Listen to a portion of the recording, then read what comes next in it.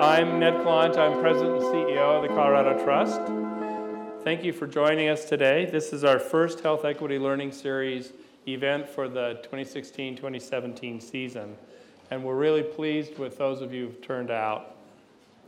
You know, in 1990, the share of Colorado's population that was immigrant was 4.3%. And when we last looked in 2013, it had risen to nearly 10%. We're home now to more than we're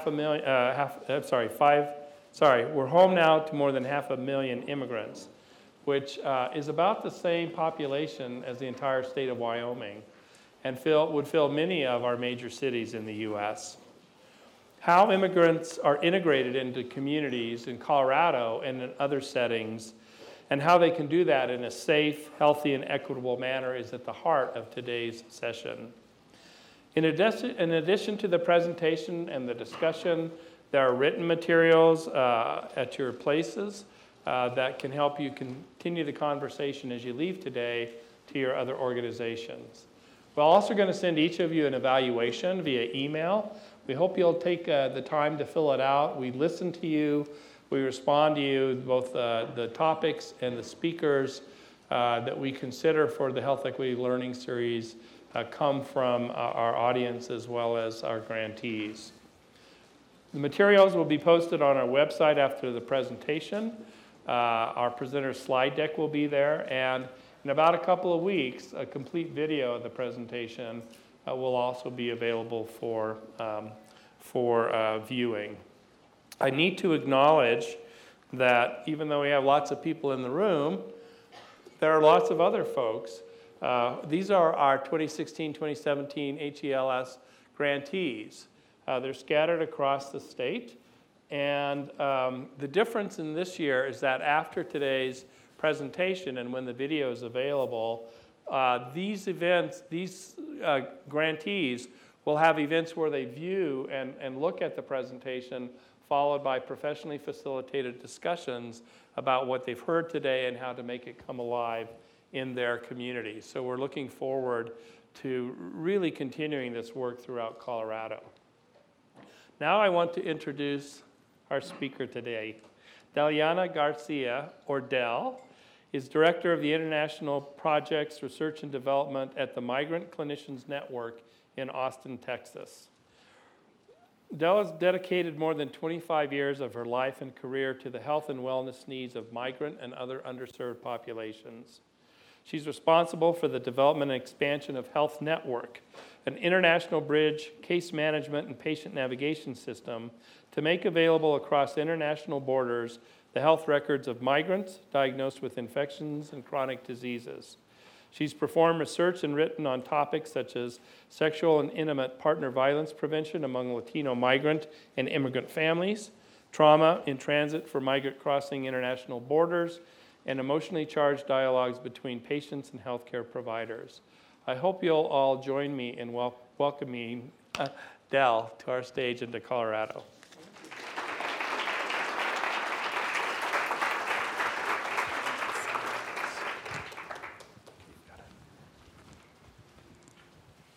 So I can recall the days when I would be able to do this without my reading glasses.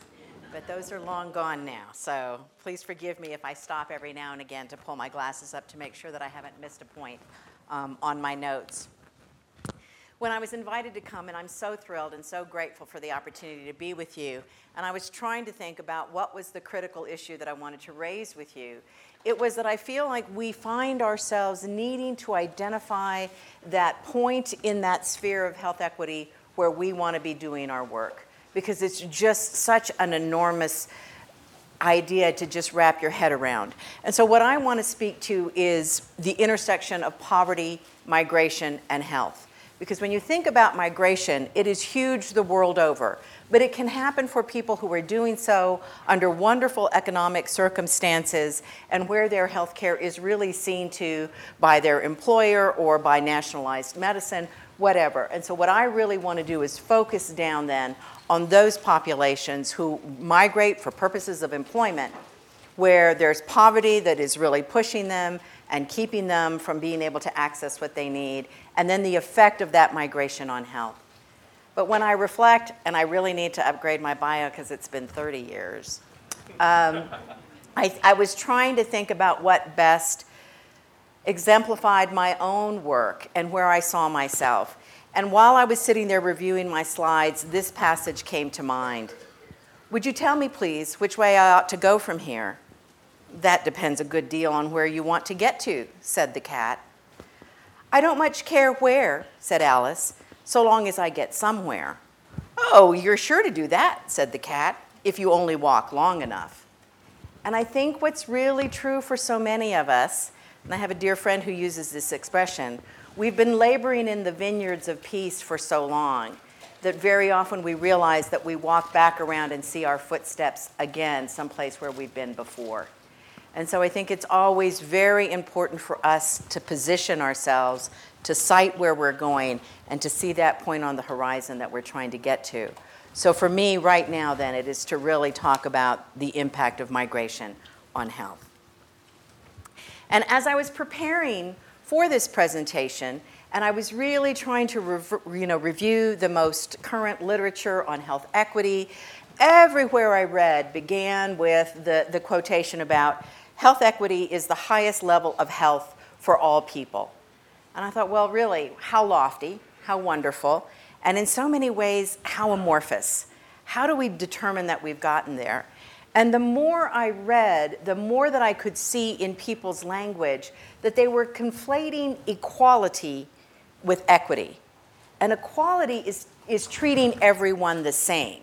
So we have performance measures that everybody needs to meet, and goals for entry into care, and measures for their diabetes that we want to make sure everybody achieves. And so we look at how people should be dealt with, and we want to make sure that it is happening for everyone. But when we talk about equity, it's really looking at what the individual needs to be successful. And very often that's different one person from another. So one of the definitions of health equity that I came upon as I was reviewing everything was this: absence of avoidable or remediable differences. And the more I pondered it, while there are truly very few things that are unavoidable, perhaps, nature, a flood, whatever, those things may not be avoidable, there really isn't any reason that our recovery from that is unremediable. There wasn't anything that I could think of at that moment where we really could not have come to a way of remediating the effects of what had occurred. And so when I think about health equity then, I was trying to look at all of the elements that come into play. And when we think about what affects health, and we look at things like employment, which is one of the pieces that I focus on, because it is for employment that so many of the people with whom I work leave their home and move on to the next place. But then I think about racism, and I think about how difficult it is for us to truly have a conversation about race, the effects of racism, and the long-term effect in this country on poverty that is based on the racism that has existed for decades. And that same effect then can be seen in education, both in terms of access and quality.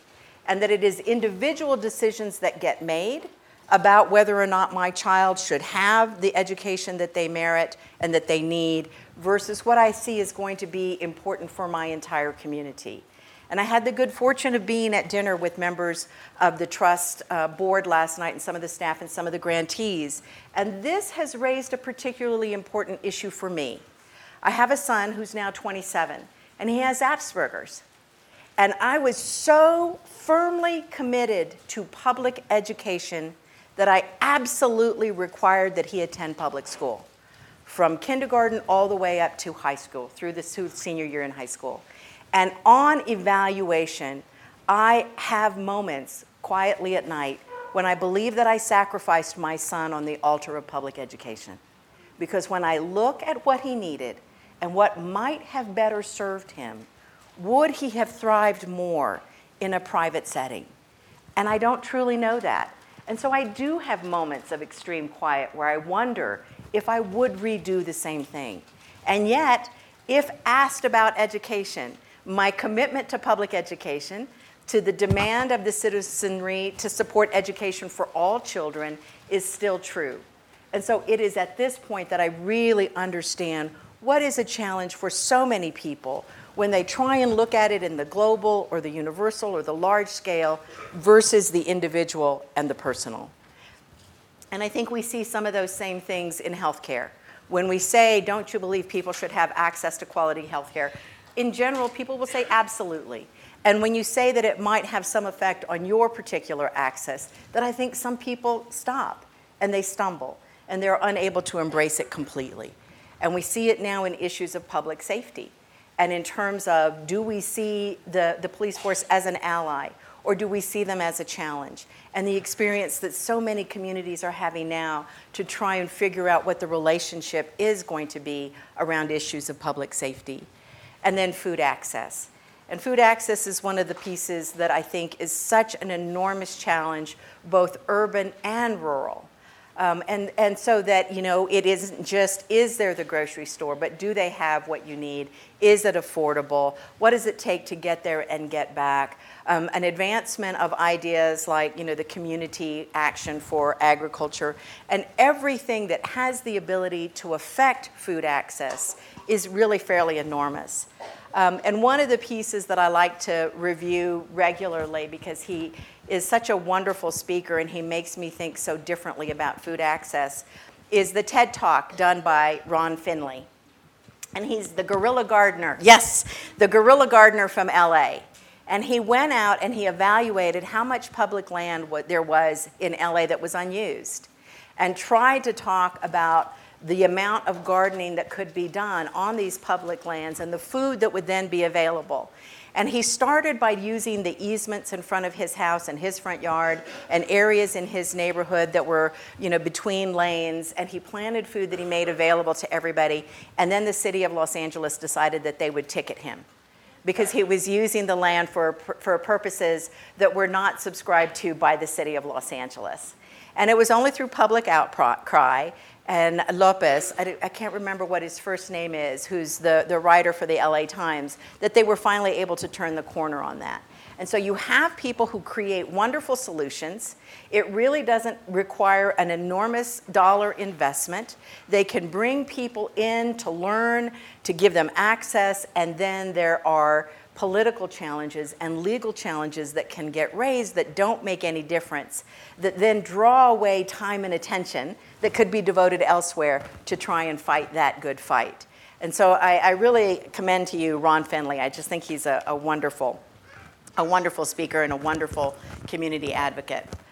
And so when we think about equity then, in looking at the unequal distribution to and access to these resources, and where I stop, and I have to think about my own work, is in the second piece of this, which is failure to avoid or overcome the inequalities that infringe on fairness. And that, once again, puts the onus on the individual who is challenged by those barriers, by those inequalities, as if somehow they had the opportunity to supersede these barriers and were electing not to. And so I look at this more as my inability to help someone avoid or overcome those infringements. And I see that as my challenge going forward, that where I see an infringement, do I have the ability to aid someone as an ally so that they no longer have to look at trying to get past that infringement to fairness? And the unfortunate reality is this is where most of us get stuck in our arguments. If we work with small not-for-profit organizations, or if we work in state government, if we work anywhere, how many of you have been engaged in a conversation of we need to do more with less? Or we need to make sure we get the biggest bang for our buck? Or we need to understand that this is 3 years, and in 3 years, the whole project's going to go away. So everyone who started needs to think about the fact that they're likely going to lose their job in 3 years. But for the next 3 years, they're going to give it a go, hit the gas, and do incredible work. And what does that require for someone mentally to understand that this is the quadrant in which most of the decisions are being made around their work and their action? And I always wonder how people are able to move forward And I have as an example from my youth. I grew up in El Paso, Texas, and there's a convent there. And I was sent to school there by my mother for reasons that we won't go into now. But it was a really beautiful place, and I received a wonderful education. And when it was built at the turn of the last century, the woman who was the head of the convent was named Mother Praxedes. And she wanted to have a convent, a chapel, a theater, and a full school. And they kept trying to say, Mother Praxedes, there isn't enough money. And her response then was, God will provide. And so they built the school, and they built the convent, and then they ran out of money. And so she built half of the chapel and said, well, the city hasn't provided us with what we need. And the embarrassment to the community was such that the money was immediately raised. And then Mother Praxedes was able to say, God provided. So how we choose to raise what we need and take the action that we do at times may be uncomfortable and certainly make people feel that they've been sort of highlighted and marginalized and narrowed for their position. But very often it does take a willingness to step forward in the spotlight in a way that makes a lot of people uncomfortable. And so that's the case, is that in rare instances, can we go it alone? That it really does require that we look to our allies, that we look to our partners to really be successful in what we're doing. But it also means that we need to be clear about our own work, because very often we're moving so hard and so fast, and we're so grateful for any recognition, or we're so grateful for any kind of funding, and we really feel like we're on the road.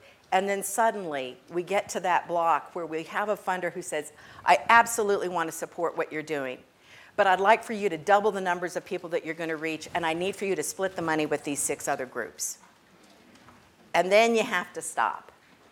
And so I think many people have had that experience, and I think of a wonderful group that I work with out of Oakland, where they've been looking at incarceration and kids, and they wanted 10 years ago to be thought leaders.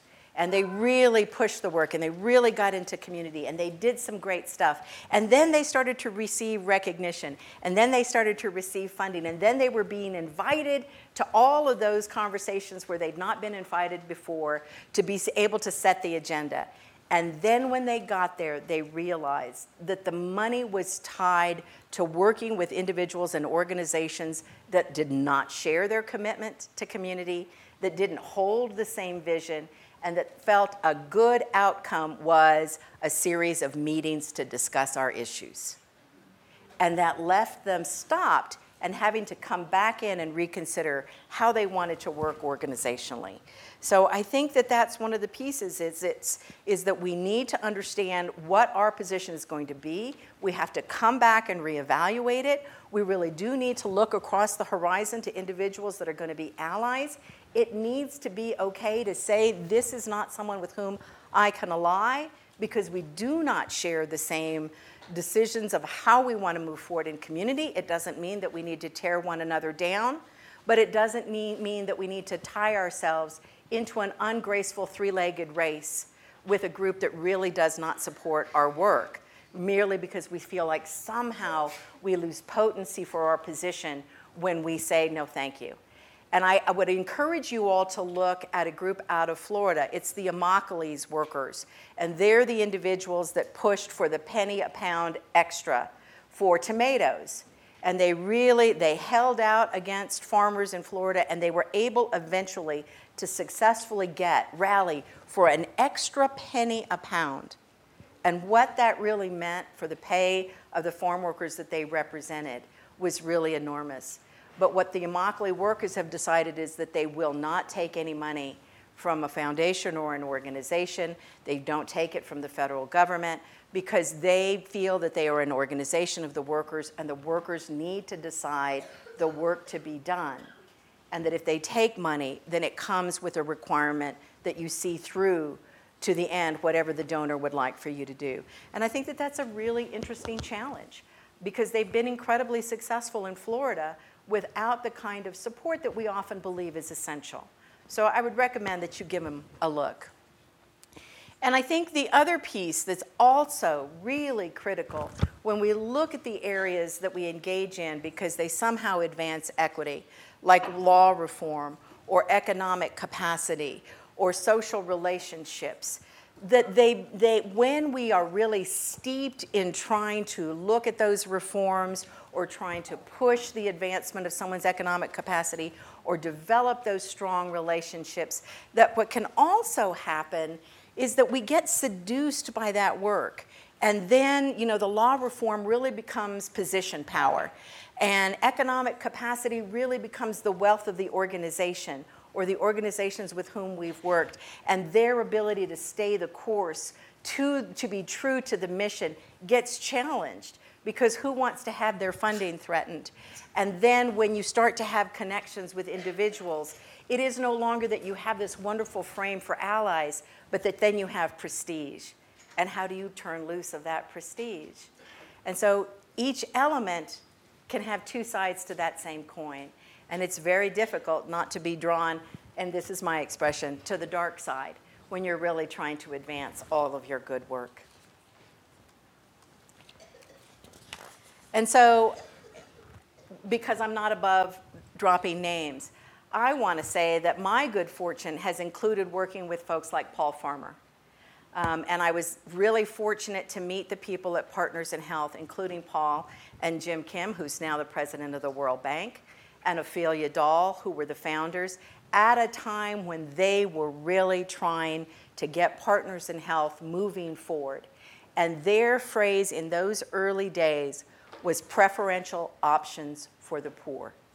That everything you did had to be based in the clear knowledge that when you were deciding what action to take, the choice you made had to make a preference for the poor.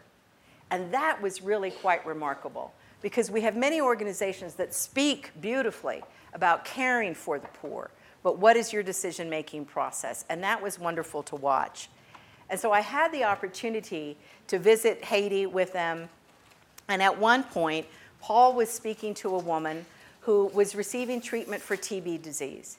And he asked her what I think is the universally important question that we ask patients. What do you think caused your illness? And her response to him was the evil eye.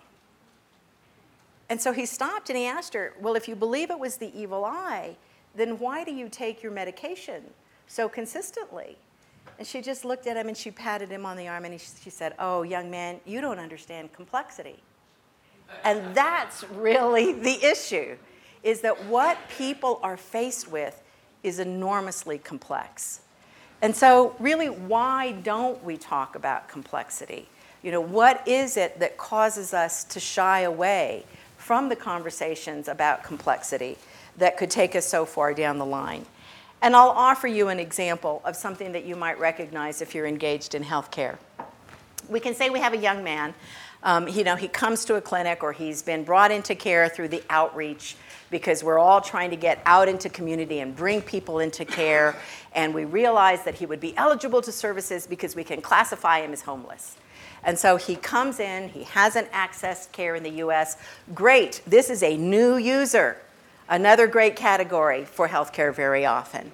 And he has arrived from Honduras, although he says he came from Mexico. So we're not quite sure the migration story because immigration holds a lot, not enormous amount actually, but a lot more perhaps acceptance for someone fleeing Honduras than someone who comes from Mexico. And so we see migrants making all sorts of choices to decide declaring where they're coming from. And the presumption we make is he's an economic migrant. He's come to improve his lot in life, to work differently. But this needed to be modified, and I had modified it in my slides. His concern is that he might have HIV. But when you look at someone and you make the presumption that they're coming for economic reasons, the place that you might not get to is that really he's a sexual migrant. And he's engaged in some experiences in his own country where then he's left with questions about whether or not he's put himself at risk, and this might actually be an accurate diagnosis. But where did he come from? How is it that we pay for our care to him? What does he qualify for? Where is he eligible? We don't have any medical records from before, so this is all fresh. How deeply do we go in evaluating his health? And then if he is here as an economic migrant, can we charge the inevitable sliding fee scale? And so there's all of these pieces that come into play very often with people of goodwill who are trying to provide health care. But what happens is then it results in a number of missed opportunities. Clinicians are not able to speak with one another because they're moving so fast. I mean, we hear from health centers that clinicians have a panel so large that they have from 7 to 11 minutes to speak to a patient in their exam room, that they pass their colleague in the hall and there really is no opportunity to do a warm handoff or to have spoken to someone from eligibility to say this was a question that was raised. And so do we ask all of the right questions? Has this young man been evaluated for other STIs? Have we contemplated hepatitis C, which is actually so much more likely? I mean, are we doing a review of what is likeliest to make this young man sick in the next 5 years, as opposed to our population calculations of what it is that we're likely to see among Latinos? And then, are we truly engaged in a conversation with the patient about what he needs, what his concerns include, what it is that he would require from us that would really maybe be much simpler than what we're going to put him through when we do get him into the exam room? Because in our 7 minutes, how much do we want to try and do? And because his eligibility means that he may not have a whole huge dollar amount to deal with, do we limit the care that we provide, or do we go for the gold standard and then have to figure out later on what to do when that pot of money runs out before the end of the fiscal year? And so there are so many missed opportunities that people have to come up against because of the challenges to the decisions that they make. And it's everywhere. I mean, it's not just what we face day to day in our work setting. It's what we are engaged in when we talk about funding. It's what's going on in our own homes. It's what we hear on the radio. And so it's on a huge scale. There are so many points of intersection. And really then, how do we tease them all out? And I think that what you get is what many of us experience, which is that we lower our head and we hope that whatever tsunami is approaching will pass over us and flow away and leave us standing so that we can go on marching through our work. Because if we grapple with every single thing that comes our way, then we are ineffective, the fatigue overtakes us, and we have what my friend says, which is that you should get a job in an industry that pays a lot of money and give all your money away. So I think it's really very hard for those of us who want to stay and really want to work hard to see our way clear through a path where we feel that we can be effective. And I think that that's really the critical piece. And very often we don't, because it's challenging what's going on out there. And I think that we'd also have to be willing to look explicitly at our own beliefs and experiences. And what does that mean in how we interact with somebody? And if it's an emotionally charged topic, are we going to be able to stand there and grapple with our own sort of individual sense of discretion about whether or not you should talk to someone boldly and clearly about what's happening? I hear the expression conflict averse, and certainly conflict at all its levels makes people very uncomfortable. Even small conflicts about office materials, all the way up to larger conflicts about pay equity in the same organization that is trying to do the health equity work that we're describing, and the choices that get made for how people are able to move up the ranks, and the way evaluation is conducted very often requires that we look at our own personal beliefs and experiences and then be willing to grapple with it. And when you look at in healthcare, the piece that I always point to is I was doing an evaluation of clinicians in their engagement in direct conversation, in emotionally charged conversation with their patients around STIs. And I'm standing in an exam room, sort of partitioned off. I can see the clinician. I can't see the young man directly.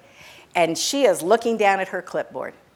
And she is ticking through everything that she needs to do. And she says to him, do you use condoms with every act of intercourse? That's how she phrases it. Do you use condoms with every act of intercourse? And he says, with women? And she never looks up and she says, yes. And he says, yes. And on we go to the next question.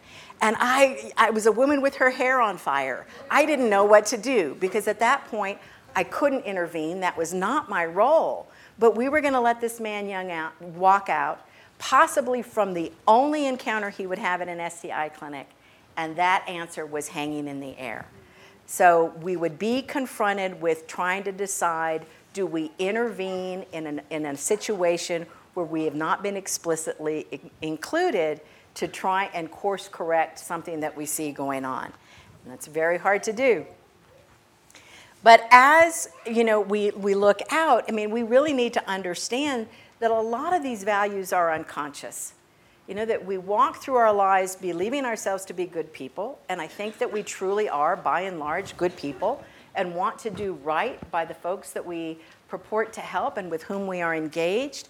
But we also have at our core those unknown values, those unconscious values that can come out in very unexpected moments. And what is it that we do with that? But as we look at the world, and as we understand that globalization is going to increase the occasions when we need to interact with somebody very different than ourselves, that we see we are no longer going to really have the ability to set some of those things aside and narrow our focus and channel our efforts only in the area where we feel comfortable. Really, as the world becomes one place, we're going to have to think about how we interact with people different than ourselves, the other of us, and really grapple with the emotions that rise up, our sentiment around what that means, and then what it is that we might need to do for ourselves. Because I think this is the reality. I think, 244 million international migrants last year. And that's up from 2013 when it was 232 million. So the world is just moving. And if it just in our own room, how many of you moved for school? How many of you moved for a job? How many of you moved in the military? How many of you moved because your parents were in the military? How many moved because economically where you were living was no longer viable and you needed to go elsewhere? There are so many categories that move people away. And yet, if we reflect on ourselves, we don't term ourselves migrants. We want to categorize that as the other. But the causes of movement of humans is millennial old, and at the core of health is the migration of human beings and the movement of those illnesses from one location to another. So we need to stop seeing migration as an aberration, as something that kind of only happens elsewhere, and really understand that it is the casual or the extreme movement of humans that we need to be concerned with, and that movement can really have a significant effect on health and the health of our communities. And I think it's really true as communities start to change. I know that in northern Colorado for decades, Latino migrants engaged in agriculture was the huge reality. And yet, as time has gone on, I know that there's been a challenge by the introduction of Somali migrants, who then were able to engage in agriculture because they had come from a part of the world where they'd been involved in agriculture, but they came with a green card, and they came with access to Medicaid. And it made it much safer for many of those communities to then turn to that population for their workforce and eliminate the workforce that had been there historically for decades. And so when we start talking about culture, then we really need to think about the broader piece of how we articulate culture. The culture of agriculture, the culture of farm workers, the culture of migrants, because we can hold one definition and have held it for decades and realize in a heartbeat that it's no longer true. And yet we're not incorrect in believing that we need to focus there, but that how it needs to look will really change. And so when we talk about migration, I think this is the piece. This is the place where I find myself most focused and where I think most of us can be putting our energy. It is with the ability to drive down vulnerabilities and increase opportunities. That it has to be a measure of both.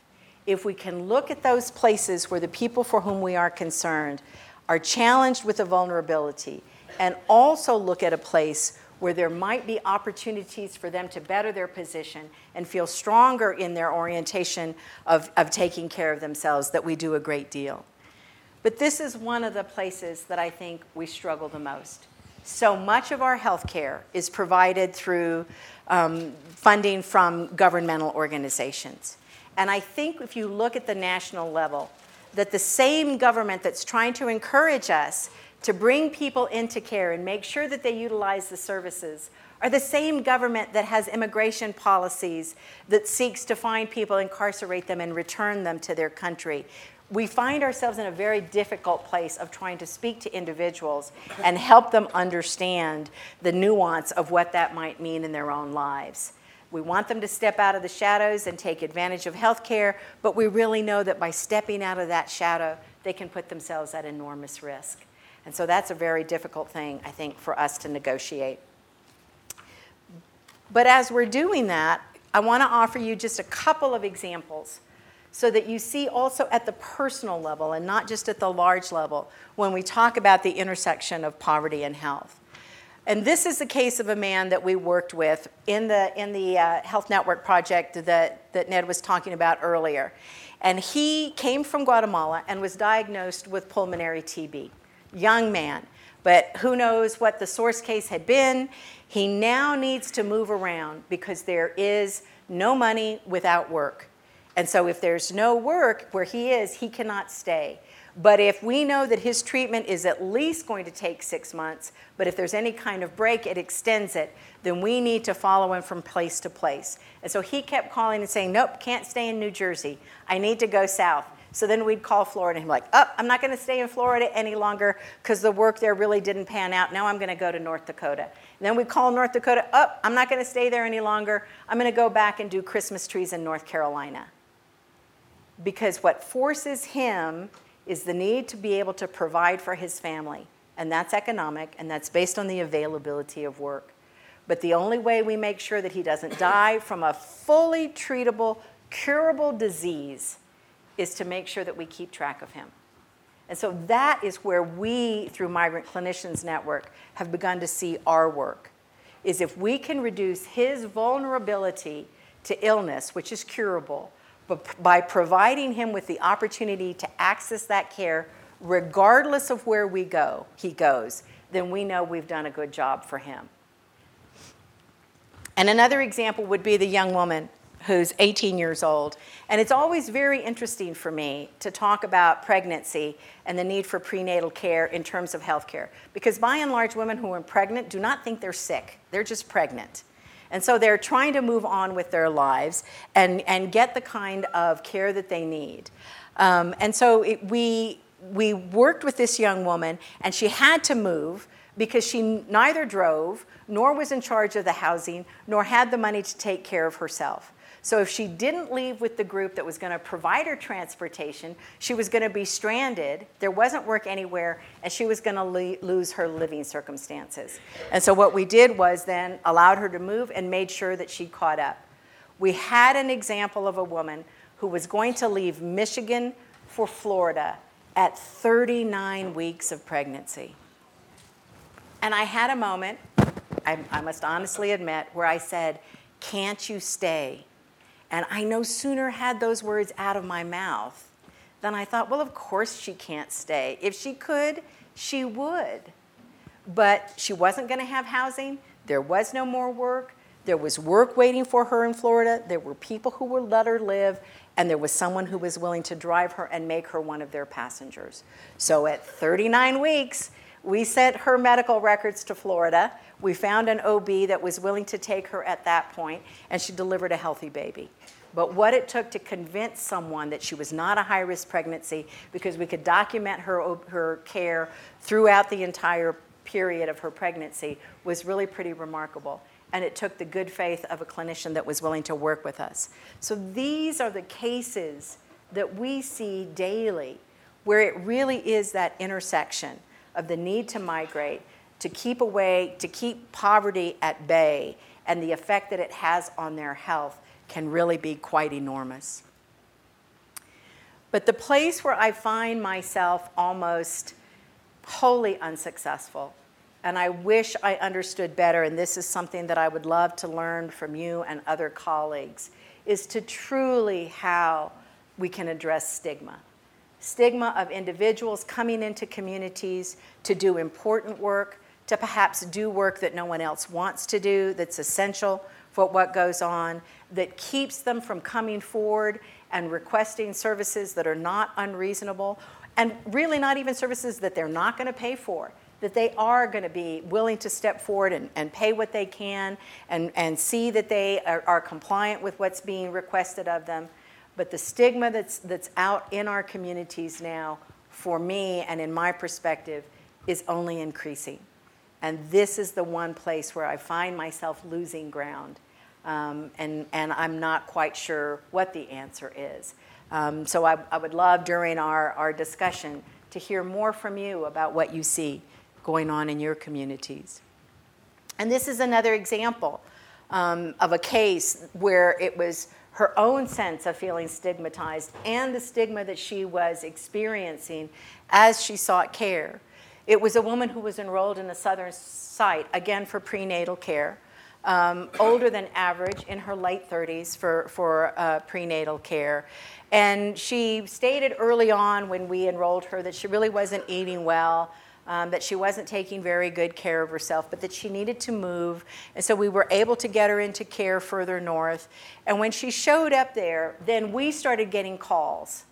Your patient is missing her appointments.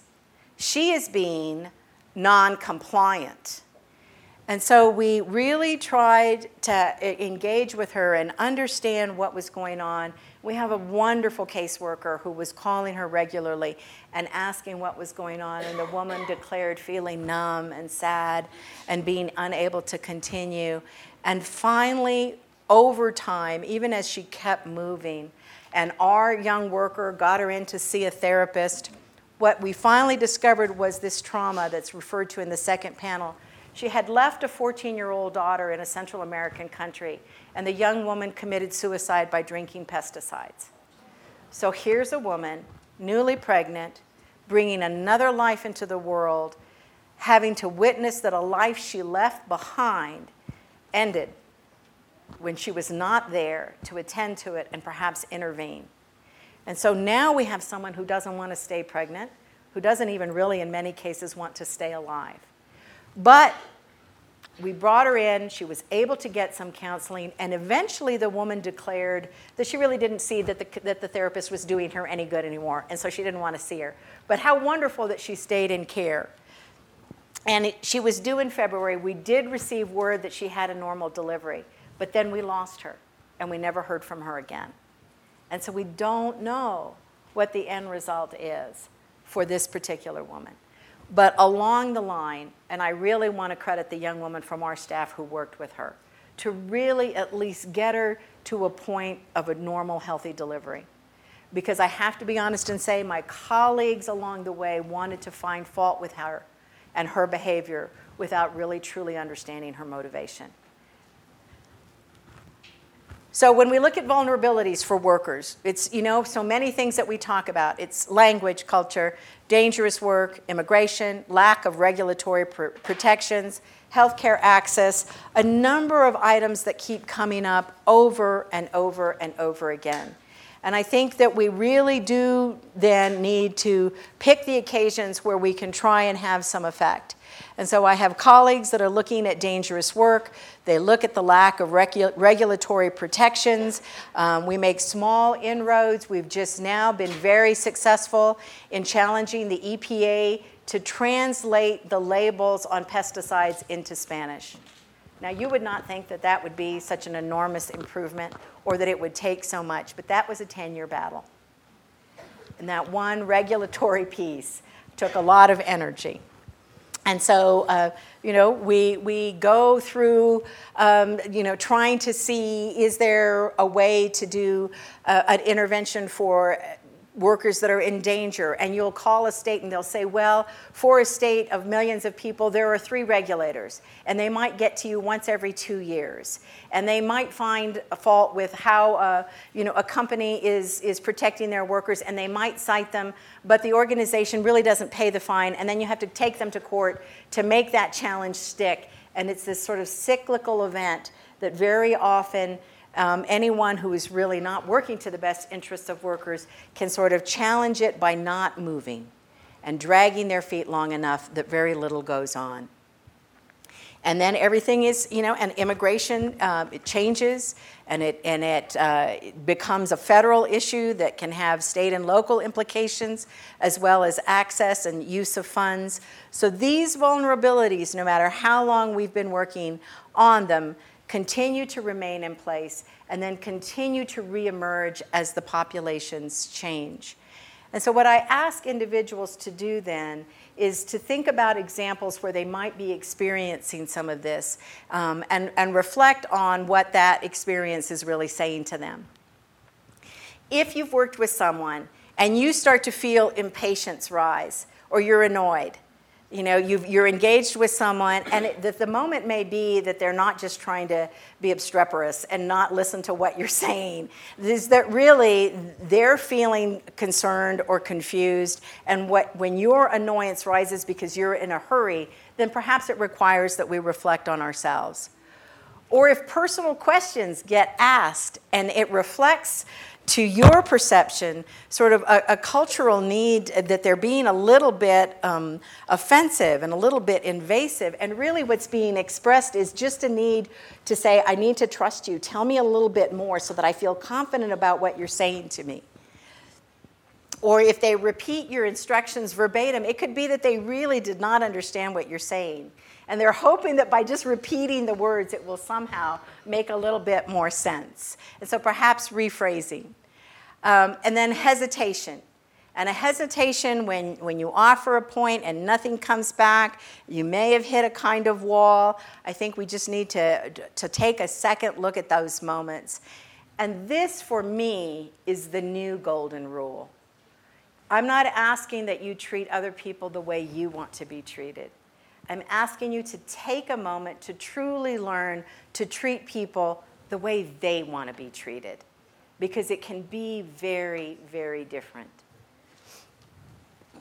So to just, highlight what many of you probably already know, but is the motivation for my work and really reminds me why, is that I think every single day we need to realize that 2 Latino workers die, that 1 in 4 construction workers are Latino, and that is one of the most dangerous industries in the country.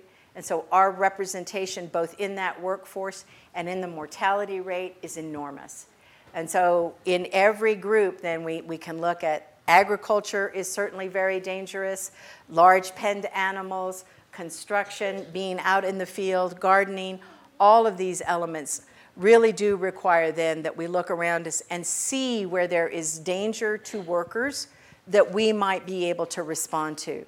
And these are just examples from the newspaper in 2015 and early 2016 of individuals, a man who was struck by a truck while he was mowing grass on a highway, or a young man that drowned in a waste pool at a location, or another young man who was working in construction and a marble slab fell on him. I mean, the variety of dangers that workers confront are huge. And the safety of those sites really is not well monitored because there are not enough inspectors to go out there and look at that. And so allying ourselves with individuals who are trying to take a hard look at worker safety, I think, is one of the places where we can do a lot for health. And so this is a patient stroll through a health center. And I tried to do this from the perspective of what the patient sees. And the patient walks in, and maybe the first person they see is at the front desk. And this was an amazing occurrence to me. I went to a health center in Georgia, And I was doing some training on family planning for Latinas and how it is that we might reach out to them and really make it a more exceptional and acceptable service. And I had a woman raise her hand and say to me, I want you to know that in my memory, those services were not available to me and my family. And now you're asking me to extend myself to someone else who might not even be here legally. You need to understand how difficult that is. And I stopped. Because the person greeting you comes to their job with their own history and their own experience. The person arriving may not understand. And it's certainly not that we can ask the patient to understand, but we should work with our staff. Because we also have the experience, and this was at a different health center, where I spoke to some eligibility workers, and what they said to me was, no one in my family ever took, a benefit. My family didn't need to take a benefit as a point of pride, which I want to support, absolutely. If you are proud of your family, you deserve to be proud of your family. That you see the need and the use of benefits as a negative for the people that you are assessing, that's a critical challenge. And then we have members of our healthcare team who don't see themselves as a member of the healthcare team. They see themselves as a cog in the wheel often. And they're just working along, trying to get through the volume of work that's required of them in a day. And yet they can be critically positioned in a place that can deeply affect our patients. So I was doing a hepatitis C project, and I was talking to a lot of lab workers, and they were so fixated on making sure that the barcode matched the name, matched the barcode on the wrist, matched what they were trying to conclude from the test. And so they were, not looking at the patient in the eye, and the patient was, sort of asked to be there so that they could give blood without any explanation of the process, of what it meant, of any quelling of their fears. And that was a very interesting piece for me to observe. And then something as, simple as the medical assistant, speaking the same language, but idiomatically having some places where they don't match, using some terms that are not good, truly not being fully competent in that language, and then being tasked to report what the patient is saying to someone who's then going to be making healthcare decisions. And so that was a difficult piece to look at as well. And then finally, we have the clinician, who's going to try very hard.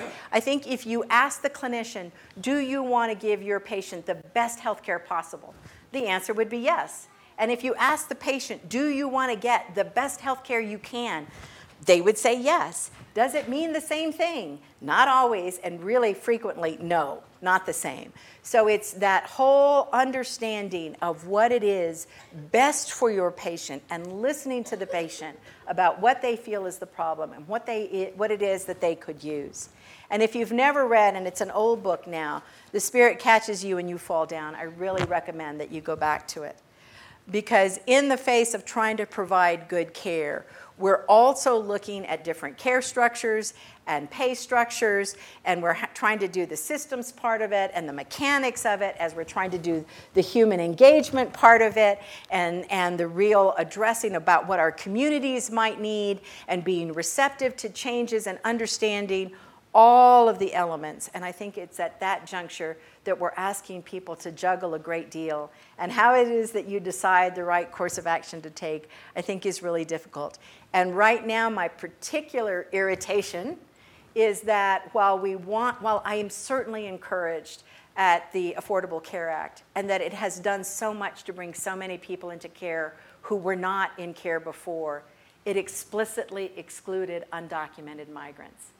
And so for me, it was very difficult to do the great hallelujah and feel like we were moving forward if what we want to do is guarantee advances on the backs of people who deeply need that resource. So what's our course of action? And I think the very practical piece of it is that we need to really think long and hard about what we can do organizationally. and individually. And that we want to look at both what's going on internally and with our partners in the community. And so it means that we really need to have a defined set of values, policies, and practices that we articulate with one another and that we agree on and that we revisit. Once stated is not solid. Once stated is just once stated, and they must be reiterated. And we have to build that capacity to gain cultural knowledge and values and understand the strength and the diversity. And I offer this as a simple example. I've been doing this a million years now. And I've been in settings where somebody says, Latinos are fatalistic. And I say, okay, well, if you're poor and you live in rural Mexico and you're diagnosed with stage 4 cancer and there's no money for transportation and you don't live near enough to services and you say out loud, I am going to die from my cancer, is that you being fatalistic or pragmatic? And it's pragmatism. So I ask us all to look at the values in the culture and really understand. And trying to navigate those differences is really, it can be very difficult, absolutely. And so we need to challenge one another, but we also need to support one another because it is a hard row. And then we need to look at our own organizations and our own interactions for the biases that are, sort of propagated and remain in place. Because we are an organization committed to doing good doesn't mean that everything we do internally is good.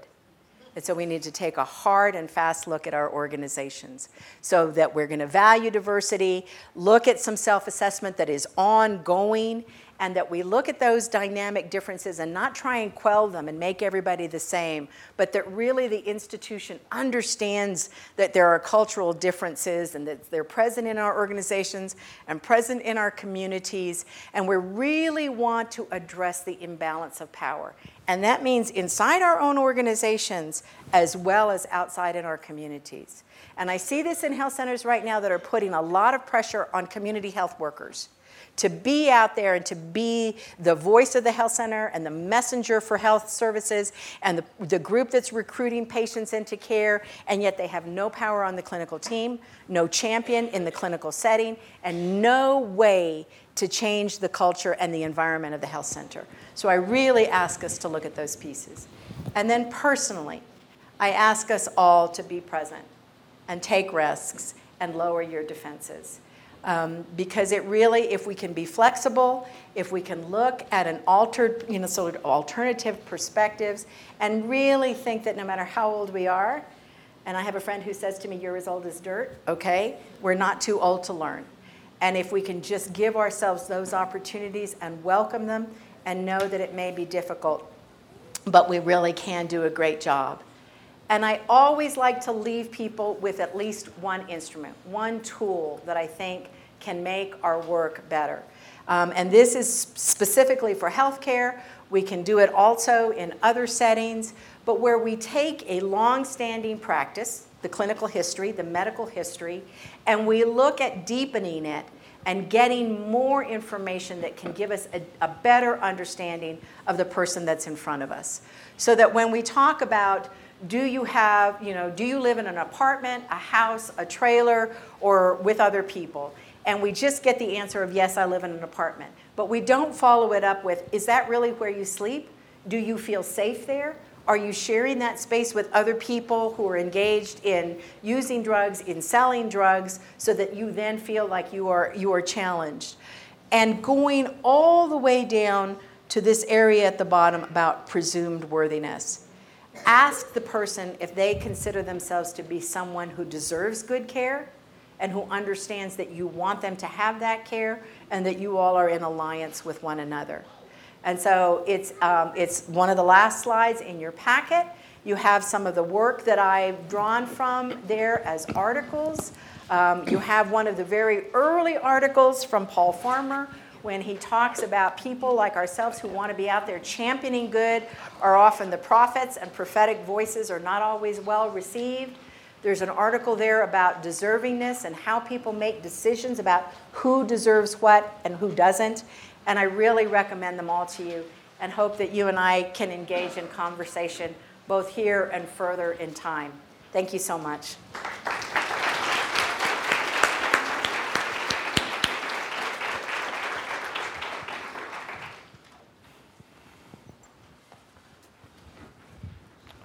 Well, that was terrific, Deliana. Thank you. So I'm going to ask for questions from the group, and just a couple comments. The microphones, there's one here and one here, and so you'll have to move to the microphones.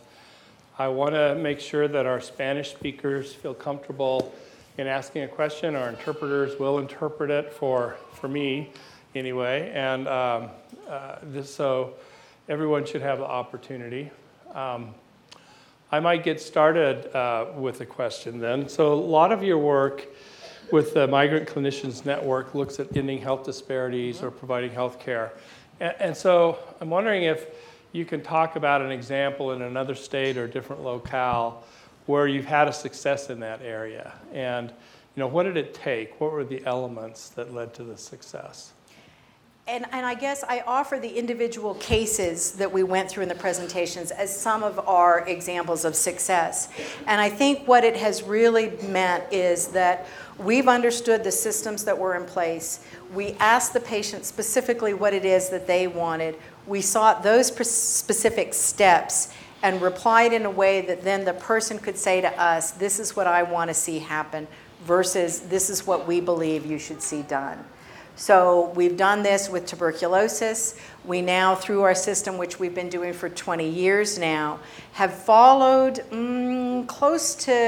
we've had about 8,000 patients come through the system, but we've followed about 500 cases of active TB to 111 countries, from the US to 111 other countries. And I can say to you that treatment completion has been guaranteed for 84% of those cases. And so if you look at what the CDC is able to do in the US, it's about 87% for people who stay in their community and receive treatment. And we're able to do that for people who are moving around the globe. So it's understanding your systems, seeing good partners, making sure that you understand the steps that are there, and engaging with the patient to make sure that they are getting what they want. I was thinking about TB and HIV and a little bit about pregnancy. And I was thinking about this isn't supposed to be a cynical question. Okay. Fair enough? Fair enough.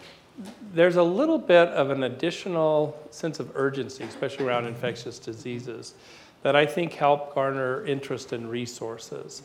And I wonder if there are examples around other conditions that don't have that transmissibility, such as an abnormal pap smear, and taking the same person who's moving from state to state, who we in our infinite knowledge have provided a life-saving screening, the actual condition is more a risk to the person herself, and so there isn't that sense of we need to protect other people. So are there any differences in addressing chronic diseases or diseases that don't have that kind of sense of risk to others? I think there is, and then there isn't. I think that we started our work with TB because it was our position that mobility and migration should never be an impediment to health. And the way we wanted to prove that was to show you that we could take someone with a condition that required treatment and see it through to the end successfully. Now, we didn't have any money to do it. TB had a public mandate. That treatment is free of charge. And so that's why we started there. But as soon as we did that, somebody said, oh, well, that's because TB is, a public health mandate. So then we started working with cancer because we wanted to say here was someone with an urgent need of their own where healthcare is not guaranteed and the end result could be the same. They could die in the same way that someone dies from TB. And so we did, and we showed that you could do that. And then they said, well, what if it's not as urgent as cancer? So then we added diabetes to say we could show chronic disease that requires a lifetime of management. So yes, the urgency of something being communicable makes the community and the public health community a little bit more responsive, but our work has always been to say the end point is the same for us. Migration should never impede health, and we can show you that that can be the case. You can move around, and we can make sure that you can get into care, and if we work in partnership, we can keep you as healthy as possible. And so that's what we've been doing. Great. Thank you. Question here?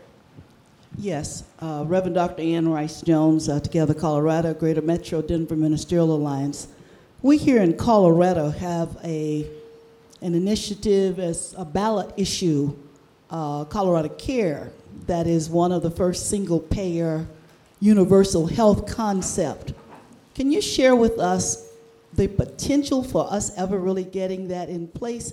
And are there other places looking at it? And I know it has to have value, because the Koch brothers are fighting it, and people are looking at the propaganda and accepting it. But tell us even a bit about universal, how that really would help us all. And I think it's a long way off in this country because payment for healthcare services is such a big business. And so that makes it a real challenge. And I think because so many healthcare services, healthcare delivery systems are independent businesses, that makes it a challenge as well. But I think that as the world becomes more globalized, and you have individuals coming to this country from other parts of the world where they do have nationalized health service and single payer, and they are able to see the stark differences between what they've come from and what they're experiencing here, that greater and greater momentum is built around it. And that what it takes, as with so many things, is a single state rising to the challenge, willing to buy in, demonstrating its effectiveness, offering other states the template of how they were able to make it work, that you then can build on it. But I would really be remiss if I didn't say that the challenge is fairly enormous. And the likelihood, and this is my pessimism, of seeing it in my lifetime is really pretty bleak. Thank you. Question here? Hi. Hi. This is on? Yes. Super. I'm Tracy Pohl. I work with the Department of Health and Human Services, and I specifically support the Title X Family Planning Program here in the region. And I was specifically interested in the imbalance of powers that you talked about towards the end, because that's something that we very commonly see when we go out and we do a review at the health center level.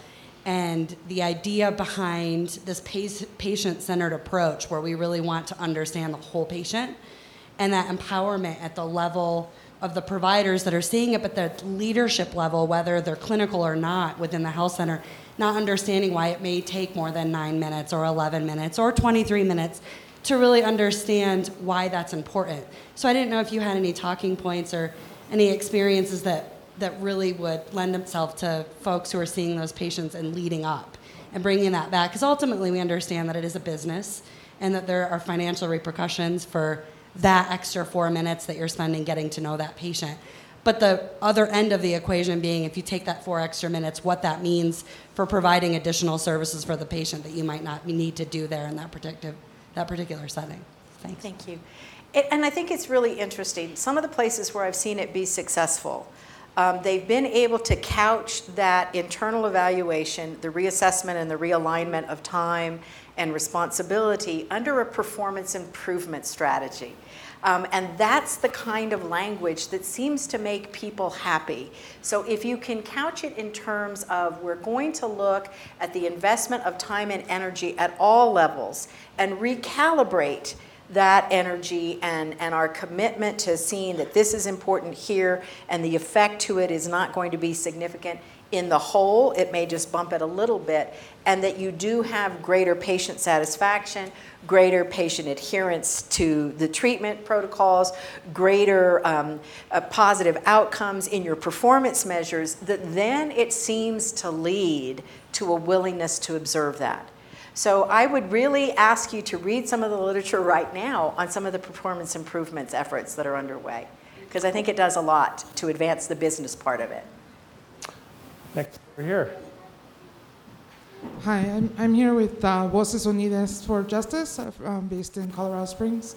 And you touched on it briefly. I particularly am a holistic counselor, mental health. So I was wondering how much of that you touched on it briefly with the therapist and having counseling, to people who are mobile.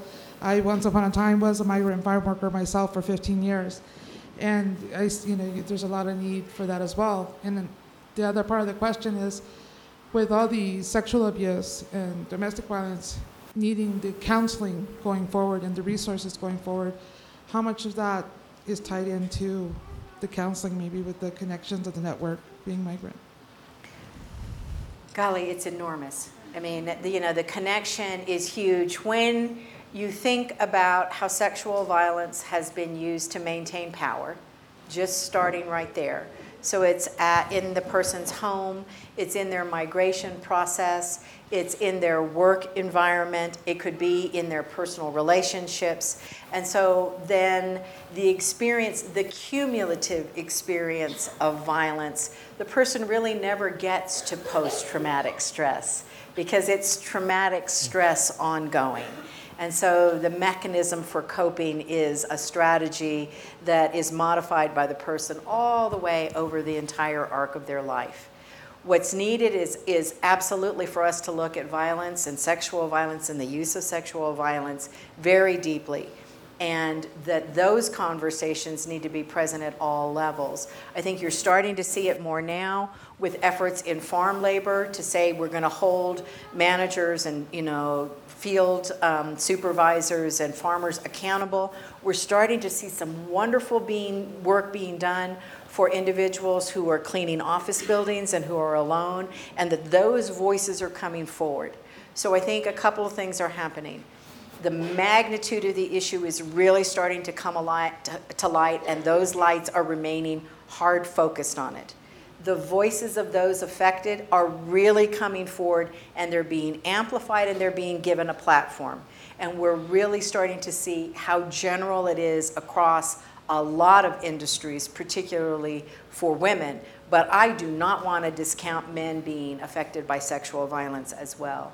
And I think the conversation needs to start really in terms of equity in relationships, in person-to-person relationships, and some of that education, I think, is now being done beautifully by groups that are doing like Men to Boys, where they're really trying to say the balance of power can be viewed very differently, but it's all of a piece. So you have people experiencing it throughout their lives. You have people trying to affect it in all of these different ways by bringing, legal assistance to them and changing the law. And you have people trying to do education. But in the end, the piece that I see as really missing is mental health, is behavioral health, and access to it. And that's one of the places where there's a stranglehold on what's available to people. I believe that that's one of the places where telehealth could do a great deal, particularly with non-English speakers, but the ability to be able to provide mental health services across state lines is still a line in the sand that does not seem to budge.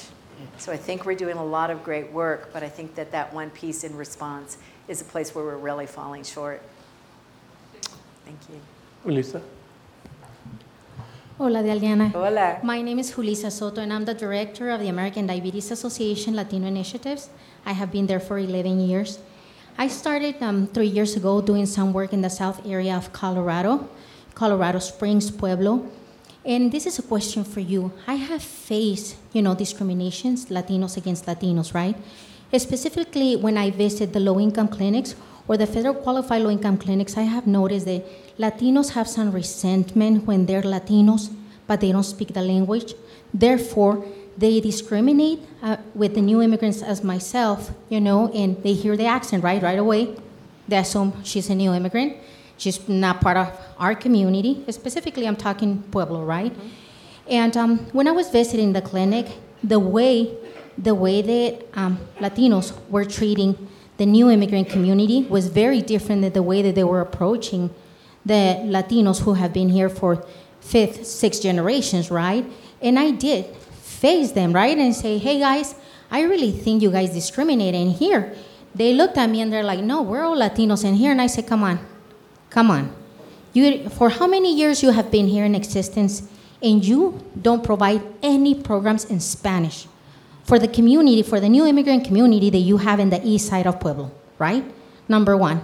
Number two, I just saw at the front desk, a Latino speaking English to somebody that keeps saying, no hablo inglés, no hablo inglés. How many times did that lady had to repeat the same phrase, right? And that hurt me and killed my heart, because for me, being in the United States, I know people hear my accent, but for me, when we're Latinos, we're all Latinos, It's like, hello, if you see us and I don't speak, you will put me, with all the Latino community, right? But now if you get to know my story, yes, I was born and raised in Michoacán, Mexico. Yeah, I will be with the new immigrant community side, right? Well, talking to these, to the Pueblo Community Health Center and everyone else, me bringing programs to them where my team operates here in Denver, but now I have migrated to Colorado Springs and Pueblo. That has been very challenging for me, because then I'm labeled as the troublemaker just because I'm like, hey, the new immigrant community exists. Come on, guys. You tell me that you don't have no programs in Spanish here, and how long have you been in existence here? Colorado Springs, 30% of the population is Latino. Pueblo, when they looked at me and I say, you don't have programs in Spanish, specifically when it comes to CVD, cardiovascular disease, diabetes, you have the highest rates of diabetes. And therefore, you don't have a program in Spanish, right? But let me stop you in that, okay? Let's go there. So you see it and you can view it. Yeah. And I think the challenge here is you can either challenge them that they haven't done it, or you can step in and say, you know what, I see this is missing and I'm going to help you bring it. Because I think we can challenge and challenge and challenge. And I tell you what, I don't shy away from a good fight. Yeah. So please know that. But on the other side, I want to have an effect. And if I bring resources to the table, if I demonstrate that something can be brought to bear, then some of the defenses come down.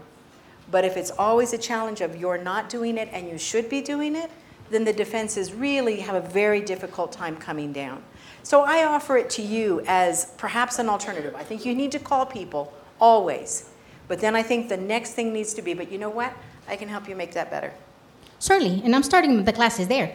And I'm speaking in here very different than what I speak there. And there I was a little bit more humble, because I really wanted to get into that clinic. And I really want to work with low-income clinics and be part of their electronic medical records, that when they think about diabetes, they click that button and they refer to us. Yes, but in here I'm speaking differently, because I feel we're all professionals here, and I'm in a different environment. I'm not in Pueblo. So I'm like, yes. So, just to know that people in Pueblo may see this video. May hear me here, right? And they'll be like, we remember you. But hey, I'm like you. I'm not afraid to challenge. But, I really would love to see the clinics working, like you were saying in your presentation, understanding communities. And one of the things that will stay with me, and from now on, I will use your words in my presentations. You know how everybody says, treat others like you want to be treated, but you say, treat others like they want to be treated. So now that's going to be my line. I'm going to steal it from you. Thank you. I think we have time for one last question. I kind of wanted to speak to what you talked about in the beginning of your presentation with the, having to answer to funders and donors and having your vision compromised. Versus the model of the Florida workers and how they were autonomous and saying that they wanted to maintain their vision and not necessarily accept federal dollars. I guess my question is the Florida workers, is this a new paradigm that we're finding as a new means by which we can operate autonomously without having to answer to donors, but at running the risk of not having as much resources? Or is this something that, each organization will have to, kind of question for themselves? Like, what do you value? Like, what do you see as the pros and cons of each side of that coin? I think it's the decision that each group is going to have to make for themselves. Certainly, I think if you look at worker groups now, Immokalee, workers in Florida, or the Workers' Defense Fund out of Austin and Dallas, that they have committed themselves to helping workers have a voice, and that the workers are going to then decide how those organizations will function, and the decision-making authority about from whom they will accept money and how they will then, disseminate the power internally to their organization. I think every organization can have that conversation, and that we do very often get into a place of we know we're doing good work, And so if we can just pursue some funding, we can keep doing the good work. And that, I don't mean to say that that is bad at all. I'm just saying that we need to do it fully conscious of the choices that we're making and the effect that it can have. And that if there's ever a moment where we want to retrench and say, really, this is inconsistent with our values and our goals, that we take that position and understand, come what may, that it may not go the way we want it to. But I'm not trying to make a hard and fast rule that it's one or the other, but only to say that there can be success, and that mostly I see there being success when people are truly evaluating what the group is interested in, where there is parity in the volume of the voices in the room and in the decision-making authority. And then maybe as a follow-up question, is there maybe a case study or similar literature in regards to how the farm workers in Florida were able to accomplish what they did? To your knowledge, anything that you would refer to the audience as a means to resource? I've not read much about their work. My information about their work is having visited with them and having their success put in popular press in terms of their legal challenges and the outcomes. So no, it doesn't mean that it's not out there. It just means that I'm not familiar with it. Sorry. So we need to wrap up, but I hope you'll all join me in thanking Del for coming to us today. Thank you for having me.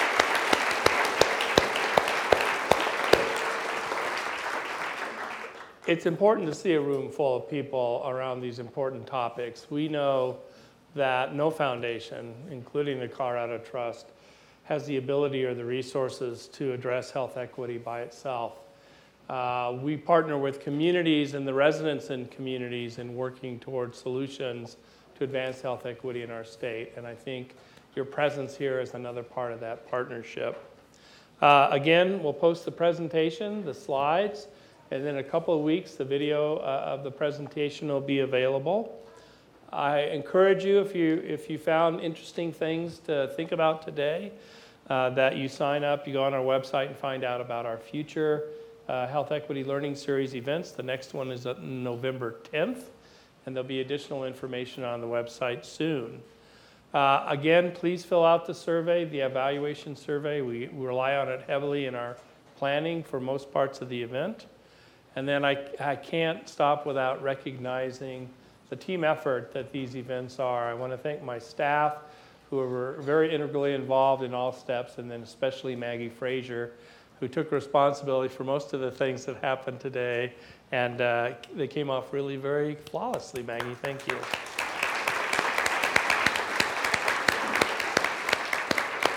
So I hope you'll enjoy the rest of the day. Thanks. Thank you.